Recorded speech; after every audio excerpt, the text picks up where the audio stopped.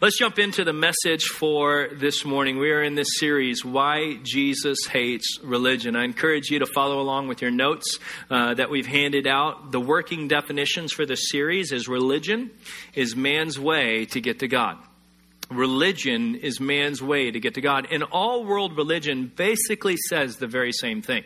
Especially if you study the predominant religions like Islam and Buddhism and Judaism and even some forms of Christianity that's gotten away from the heart of the gospel. It all teaches the same thing. You do a certain set of rules and live by a certain code of ethics, and you obey certain commands. And if you live really good and you have really good moral behavior, then at the end of your life, God may accept you and you may have done well enough and God will grant you whatever. And that's basically what every world religion teaches. You do this, you do that.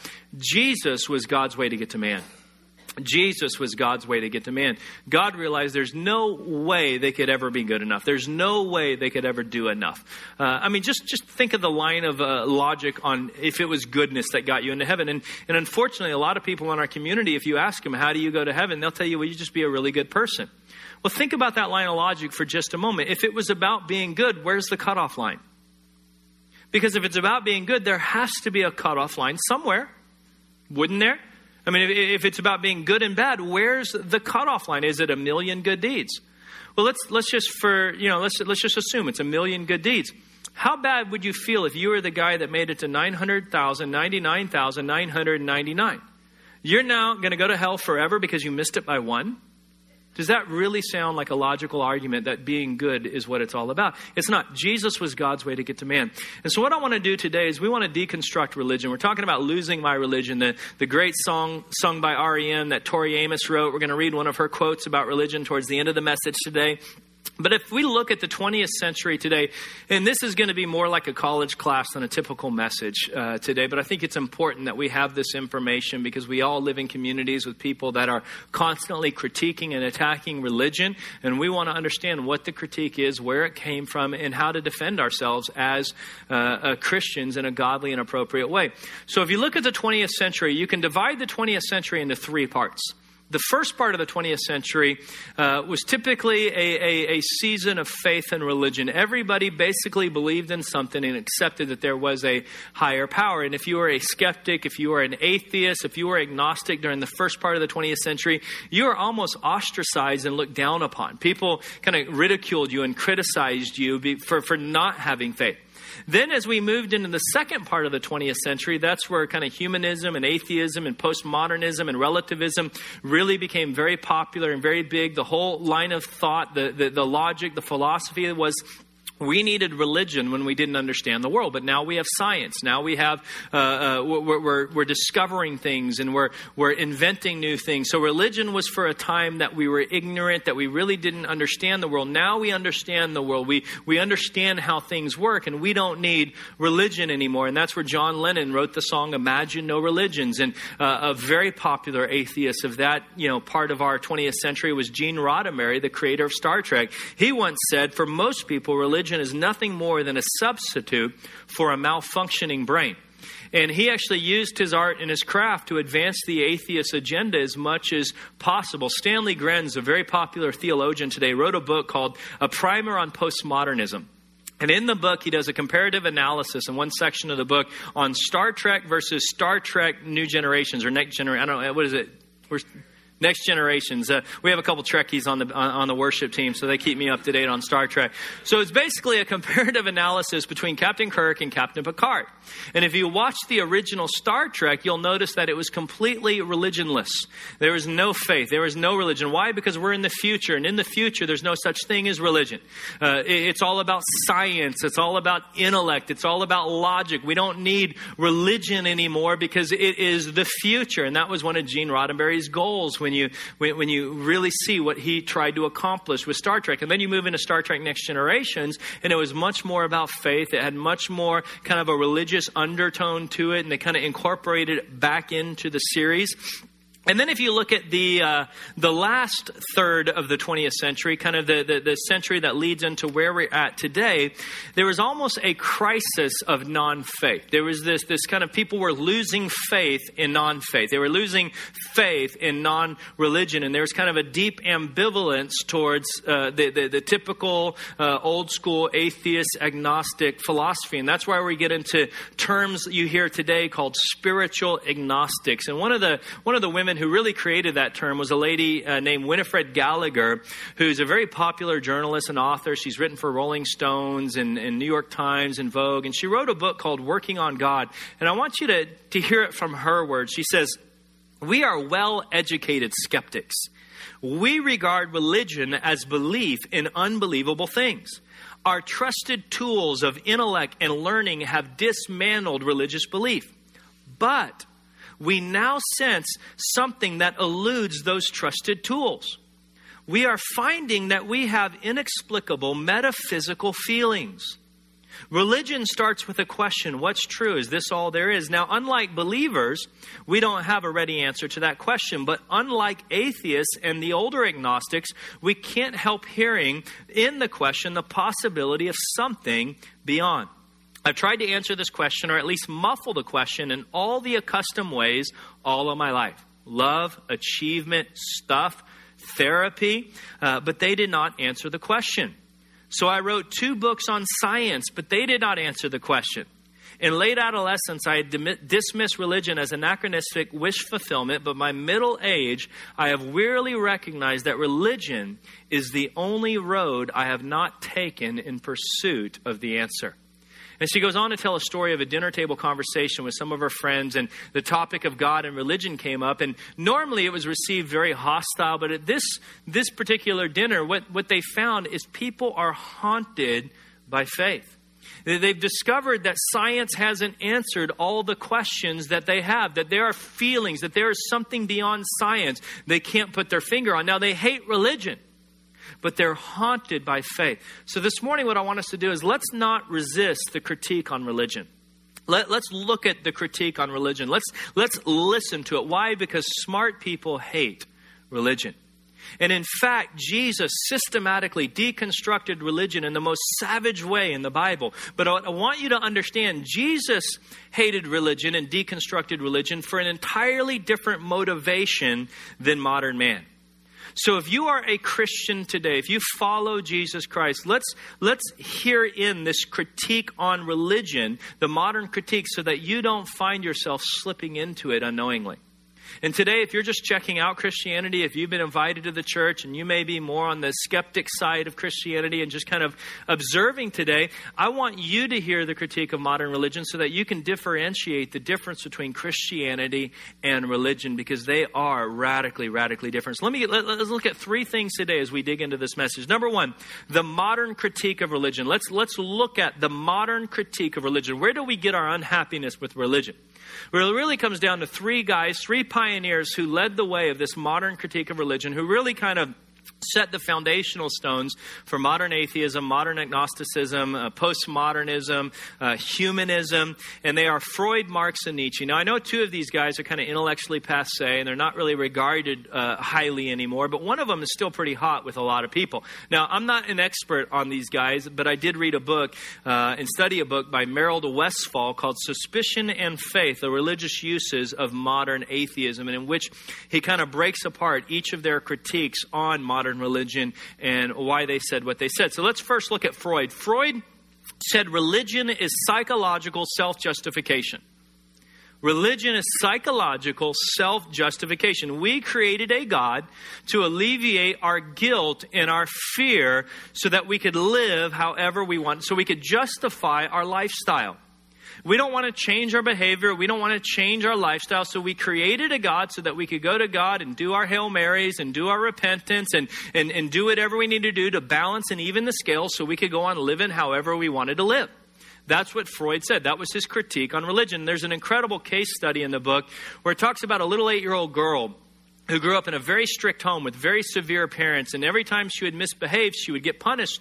And she really had this problem with misbehaving. And what they began to notice is that the more she was punished, the more she misbehaved. The punishment, even though it was severe, wasn't, curbing her misbehaving lifestyle, that she would continue. And in fact, what they noticed is she would actually do things to try to get caught. Like if her parents wouldn't catch her right away, she would hint or allude or do something so that they would ask, and so that she would confess, get punished, and then move on. And what the psychologist noticed is she was kind of using her parents to live however she wanted to live. She could do whatever she wanted to do as long as she paid. As long as she paid the price, as long as she was punished, as long as she was disciplined, then her conscience was clear. She could justify the action because I paid for that, so I can keep doing whatever I want to do as long as I pay for it. That's a great example of this is the movie Godfather. In the original Godfather, at the end of the movie, we have the entire Corleone family in church. They're baptizing a baby. And as they're baptizing the baby in church, if you watch the movie, all of their henchmen are out ruthlessly killing people. But it's okay because they're in church. And this is what Freud said, as long as you're in church and as long as you give and we're building this and doing that and, I'm living a good life and part of church, then I can do whatever I want to do on the side as long as I balance it out by being religious. And that was Freud's critique on the church, that we use God to self-justify our behavior. And the problem is the fruit of that is you get very smug people, you get self-righteous, you find hypocrites, there's people that are riddled with anxiety and guilt living that way. And that was Freud's critique on religion. Now, Marx took it a step further. Marx said religion is sociological justification.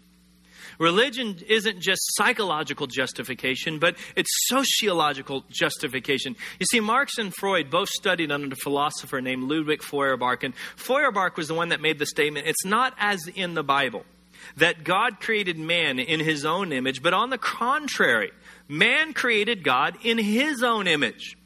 See, Feuerbach said that God didn't create us in his image. We created God in our image. Why? So that we could exclude other people.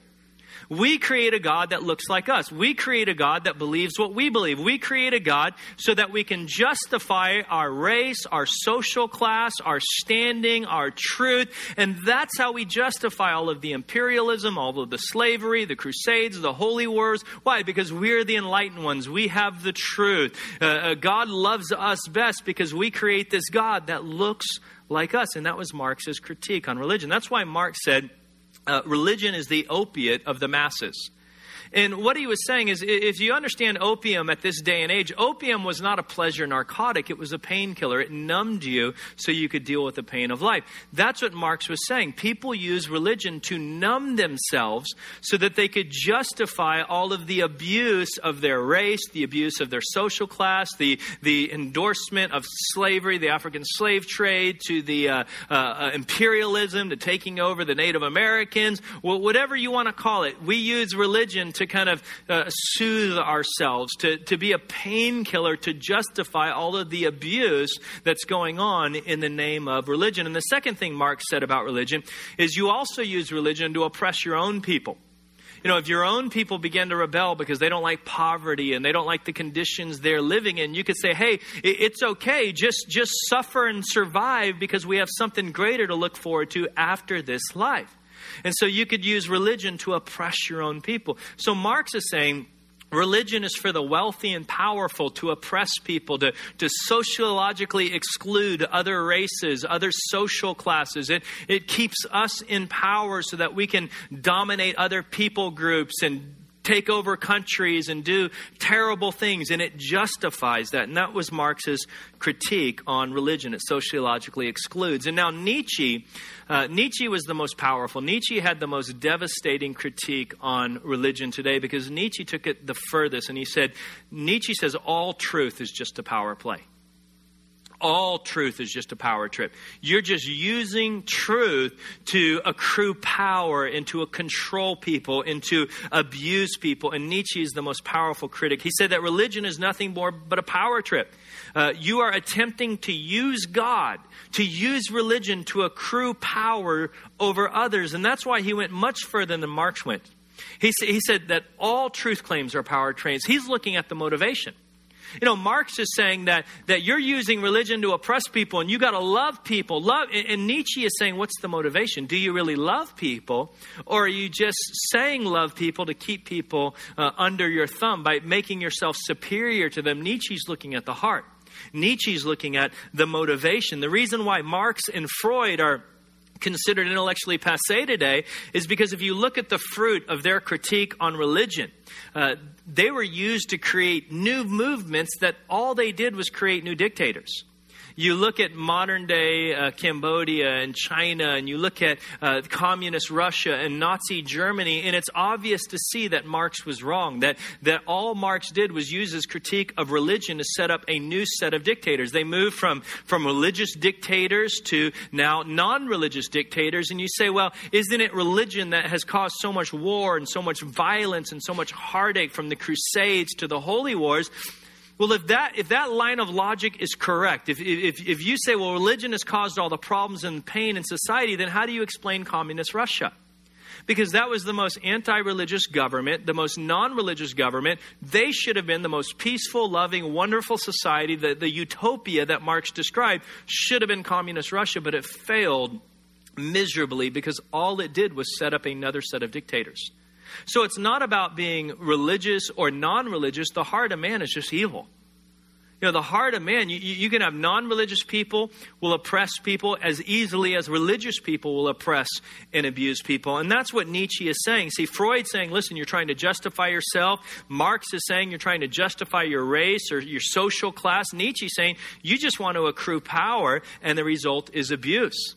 See, Marx said, religion and rich people want power. Nietzsche's saying religion and anybody wants power. Religion is just using God to accrue power, and the result is always the same. It creates self-righteousness and or anxiety and social exclusion, and it's just a general power trip.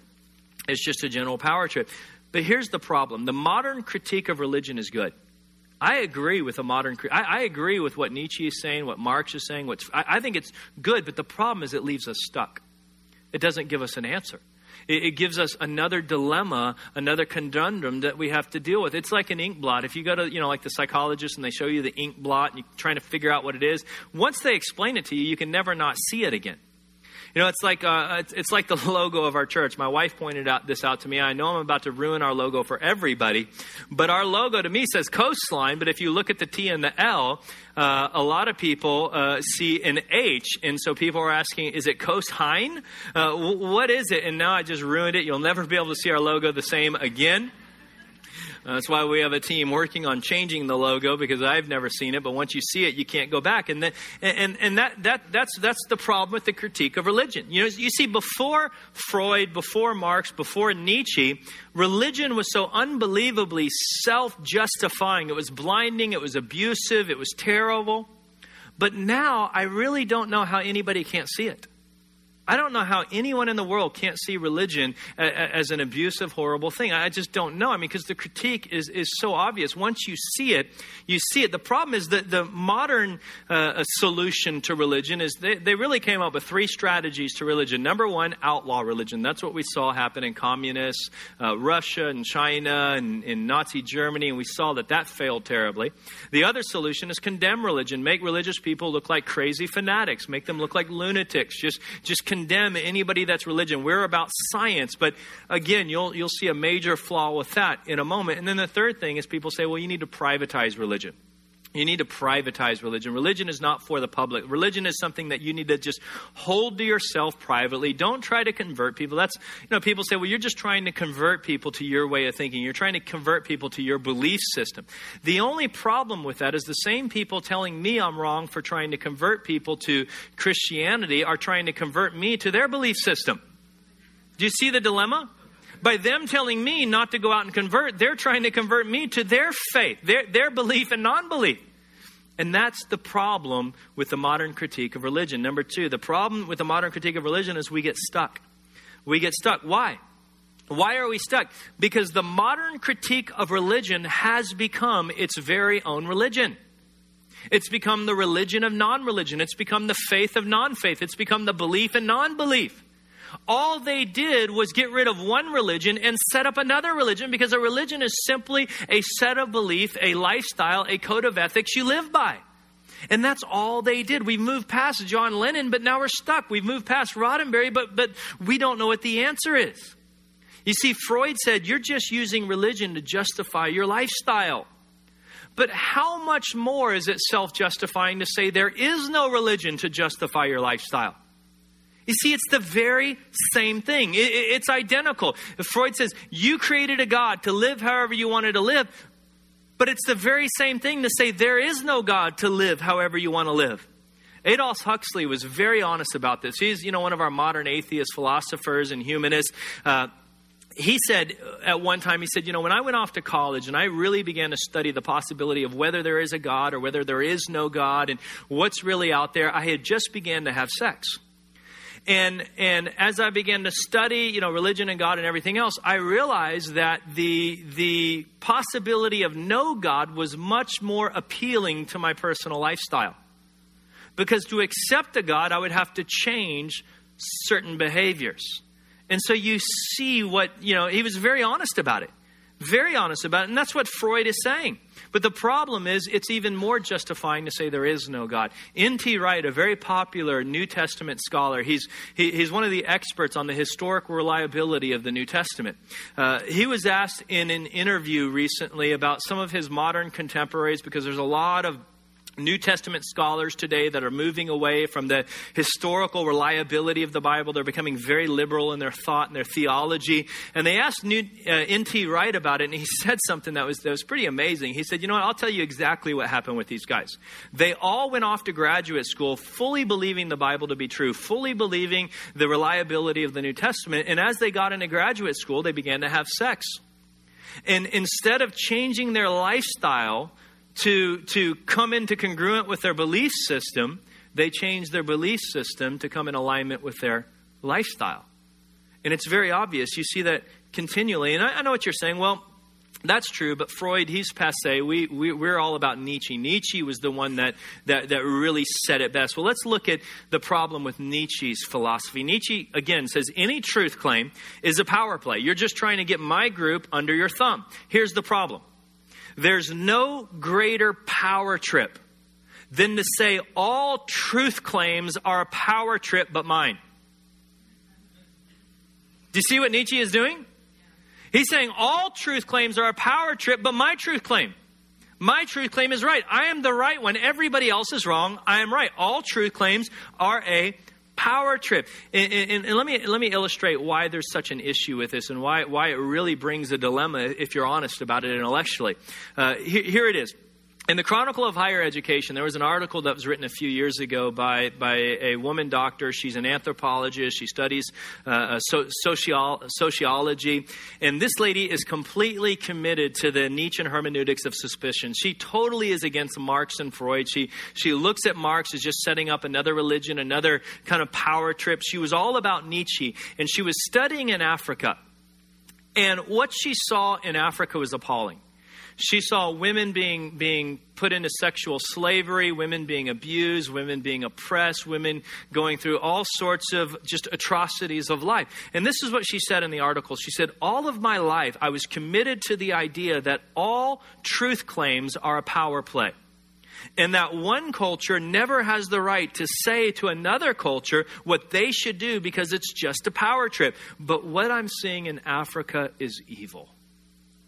And she goes on to say that she approached the leaders of the nations in Africa and tried to say, why are you doing this? Why is this happening? And this is what they told her. They said, you're just trying to impose your Western individualistic view on us. You call it sexual slavery, but we don't see it that way. That's just your Western view. And what she realized about Nietzsche's claim that all truth claims are a power trip was the biggest power trip of all, because that's exactly what they were using to oppress women.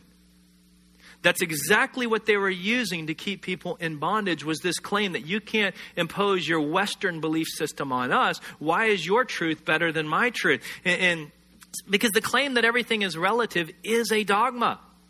It is a religion in and of itself. Nietzsche says, listen, there is no God. You have to get beyond good and evil. But the problem is if your premise leads you to a conclusion that you know is wrong. See, that's what happened to this anthropologist. She had a premise that all truth claims are a power trip. It led her to a conclusion of what she saw in Africa that she knew was wrong. There was no way to deny it. The conclusion was wrong. You have to change your premise. See, that's the problem. You have to change your premise. And that's why we're having a crisis of non-faith right now in the agnostic world. That's why you have terms like spiritual agnostic. They hate religion, but they're haunted by faith because they know science doesn't have all the answers. And the problem is the critique has become the religion. The world is not better because of relativism. The world is not better because of humanism. The world is not better because of atheism. We saw what atheism did, again, in communist Russia and China. It did not make the world better getting rid of religion. So what's the answer? Number 3, Jesus answers the problem of religion. Jesus answers the problem of religion. We want to say the problem with the religion is fanatics. It's the fanatics, and there's truth to that. Listen to this article or this paragraph in Tim Keller's book, The Reason for God. Think of people you consider fanatical. They're overbearing, self-righteous, opinionated, insensitive, and harsh. Why? It's not because they're too Christian or over-Christian. It's because they're not Christian enough. They're fanatically zealous and courageous, but they're not fanatically humble, sensitive, loving, empathetic, forgiving, or understanding as Christ was. Because they think of Christianity as self-improvement program, they emulate the Jesus of the whips in the temple, but not the Jesus who said, "Let him who is without sin cast the first stone." And see, this is the problem with Marx and Freud and Nietzsche. This is what Westphal said in his book. They were completely unoriginal in their critique. They were behind in their critique. Everything they said about religion, the Bible beat them to it. They were unoriginal. They were simply plagiarizing the Bible, critiquing religion. Look at Amos 8, verse 6. You exploit the poor, using them, and then when they're used up, you discard them. You say, Marx said that. Yeah, but the Bible said it first. You see, the Bible critiqued religion first. Isaiah 58, 6 and 7. No, this is the kind of fasting I want. Free those who are wrongly in prison. Lighten the burden of those who work for you. Let the oppressed go free. Remove the chains that bind people. Share your food with the hungry. Give shelter to the homeless. Give clothes to those who need them. And do not hide from relatives who need your help. Again, you say, well, Marx taught that. No, the Bible taught it first. Marx was completely unoriginal in his critique. Freud was completely unoriginal in his critique. Jesus said Christianity is not even a religion, it's a gospel. Matthew 11, and the gospel is preached to the poor. That word gospel in the Greek is the word evangelisto. That word has a historical definition. Jesus intentionally used that word. To give you a review from a couple weeks ago, the word gospel means a historic event that the world wonderfully receives. When Augustus Octavius became Caesar of Rome, the news bulletin went out to the world. Here begins the gospel of Caesar Augustus. What Jesus is saying is that Christianity is not just different in teaching. Christianity is different in form from religion. Religion is philosophy. Religion is ethics. Religion is rules and commandments. Christianity is a historical event that happened. It is a gospel. It is not a religion. And again, that's why the Romans called Christians atheists for the first 200 years. Because the claims that Christians had about God was so shocking and so radical that no world religion would ever say the things that the Christians said about God. Nobody would ever do that. Jesus was the most anti-religious, the most unreligious leader of a religion in the entire world. I mean, Jesus said stuff that shocked everybody.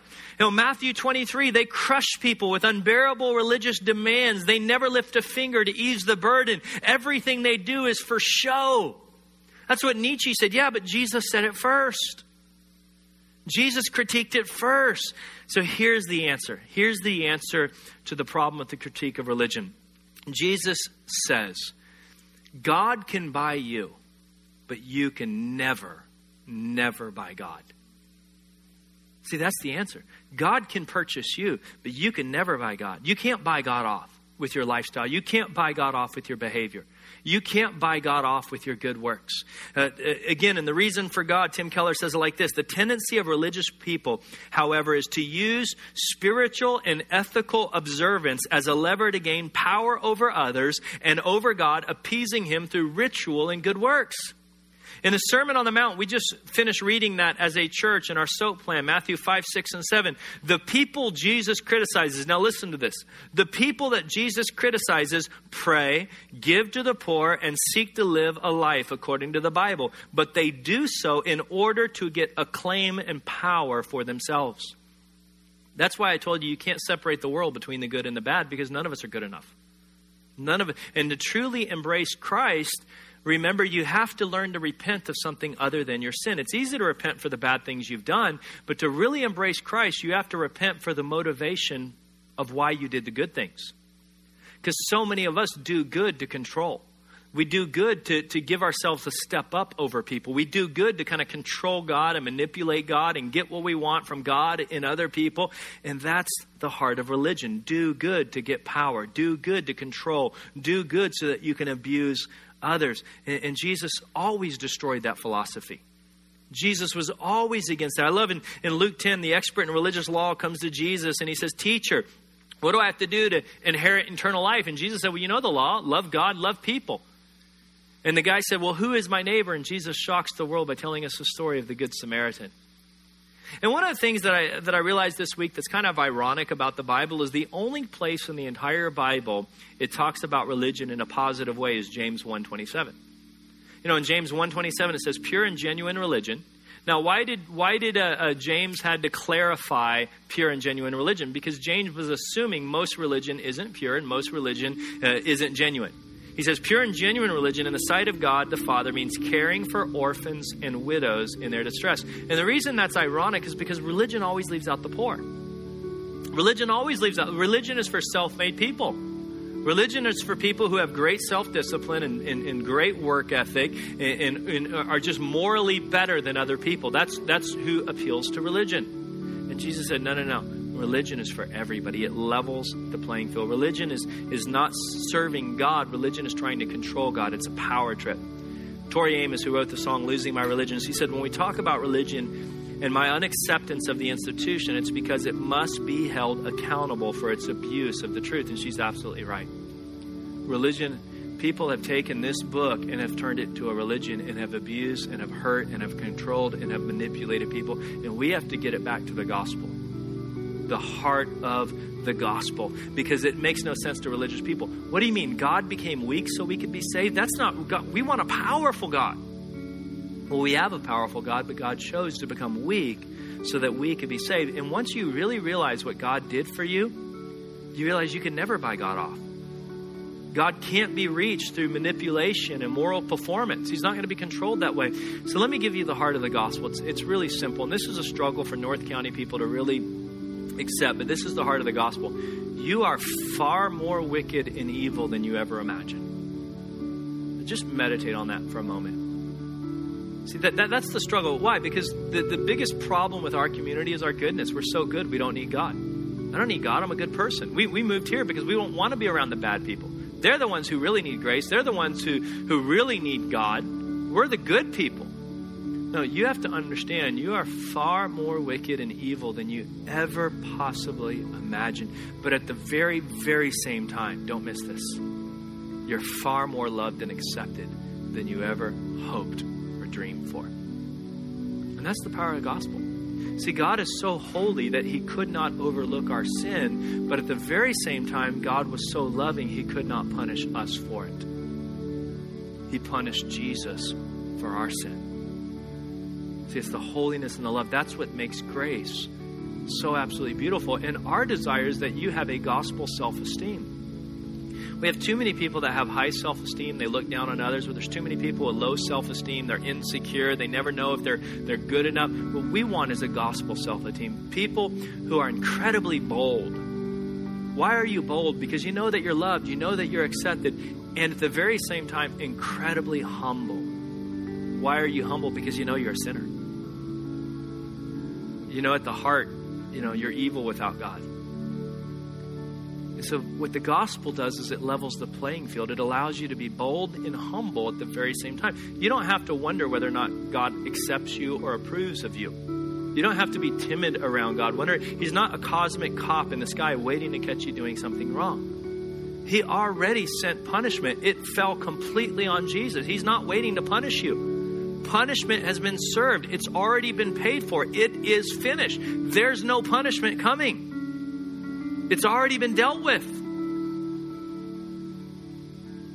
Jesus was punished completely on the cross so that you could receive the love of God freely. But it's your choice to receive it. It's your choice to receive it. And let me just read to you. There was a atheist couple who found Christ, and I love their story. Let me read to you the wife's statement. She said, "As an atheist, I thought I lived a moral, community-oriented, concerned with social justice kind of life. But Christianity had an even higher standard down to our thoughts and state of our hearts." Listen to her husband. He said, "While sitting in a coffee shop reading C.S. Lewis' Mere Christianity, I put down the book and wrote in my notebook, the evidence surrounding the claims of Christianity is simply overwhelming. I realized that my achievements were ultimately unsatisfying. The approval of man is fleeting. That a carpe diem life lived solely for adventure is just another form of narcissism and idolatry. So I became a believer in Christ." That's our heart today, is to give you an opportunity to really check out Christianity, but more than that, to know that there is a God that does not want to be your religion. He wants to be your dad. You got to know God's heart is He is building a family, and He desperately wants you to be a part of His family. He wants you to be a part of His family so much that He came to earth and paid for it through His Son. See, religion is we got to try to climb to God. Christianity is God came to us so that we could take it freely. That's grace. That's the heart of the gospel. So would you close your eyes for a moment? Just all across this room, close your eyes. I'm going to say a very simple prayer. And in this prayer, we're just going to ask and invite God to really take priority in our life, plain and simple. We want God to be the priority of our life. We want to be a part of His family. This is what Christians call being born again. And you may not fully understand what that is, but you know you need it. And you know, I mean, either your heart is being tugged right now, or it's not. You know. And you know whether or not you're part of God's family today, or you're not part of His family today. You know whether or not you have a religion or you have a gospel. Because there are many people with religion that really need to embrace Christ and find a gospel, because they are radically, radically different. So if that's you today, or maybe there's somebody out here that you could say, you know, there was a time in my life I really did feel like I was part of God's family, but I'm estranged today. I'm kind of away from Him today. But you need to hear loud and clear that God is saying, would you come home? Would you come home? Would you come back? So if you're in either one of those situations, with every eye closed, just out of respect for your friends and neighbors that are here today, if you'd like to join me in a very simple prayer, I'm not going to ask you to stand up or come forward or single you out or embarrass you in any way. But if you want to join me in a very simple prayer, would you just raise your hand quickly, and then you can put it back down just so I know who's joining me. Right now, just raise your hand. Thank you, thank you, thank you, thank you, thank you, thank you, thank you. You can put your hands down. Now, I want you to say this prayer to yourself. God can hear your heart. You don't even need to say it out loud. God can hear your heart. But the first part of the prayer is I just want you to invite God to take priority of your life. I know you fully probably don't even understand what all that means, and it's a process of really, truly figuring it out. But it does take a first step of inviting God into your life, of what we say receiving the gift of Jesus Christ. So would you just say, God, I really don't even fully understand it, but right now I invite you into my life. Say that in your own words to Him. The second part of that prayer is what we call forgiveness. We all need it.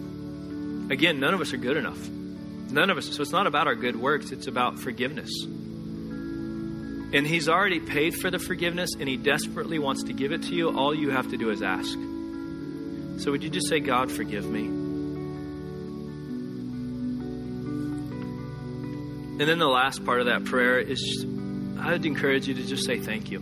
In your own words, just say, God, thank you. Thank you. I'm beginning the adventure of a lifetime. I fully don't even know where it's going to end up, but thank you. Thank you.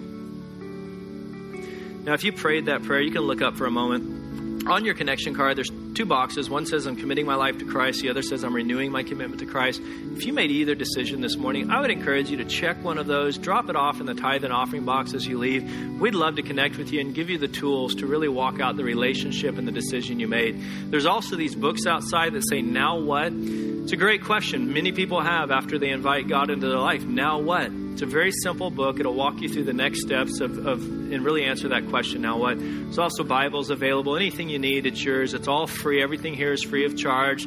Take anything you want. Raid the refrigerator in the cafe if you want. It's not mine. I don't own any of it. It's yours. So just take whatever you want. Stand with me. I'd just like to pray a prayer of blessing as we leave today. Father, in the name of Jesus Christ, I just pray right now that you would bless the people that are here today, the family. Bless their marriages, bless their careers, bless their families, bless their children. Lord, what we need more than anything is to know that you love us. So right now, Holy Spirit, would you just impress upon our hearts how much the Father loves us? We know that your primary role is to really help us feel and know how much we are loved and accepted and righteous and worthy.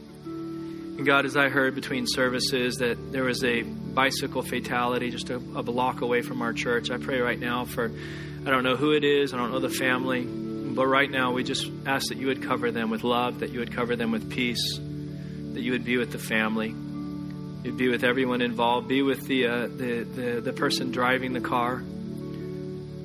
You know, whether it was an accident or we don't know what happened, God. We're not making a judgment, but just be with the driver because he's got to be going through some unbelievable emotions and feelings right now, as well as the family of the person that was on the bicycle. So just be with them and cover them today with your love. In the name of Jesus Christ, amen. I invite you to join us next week as we finish our series.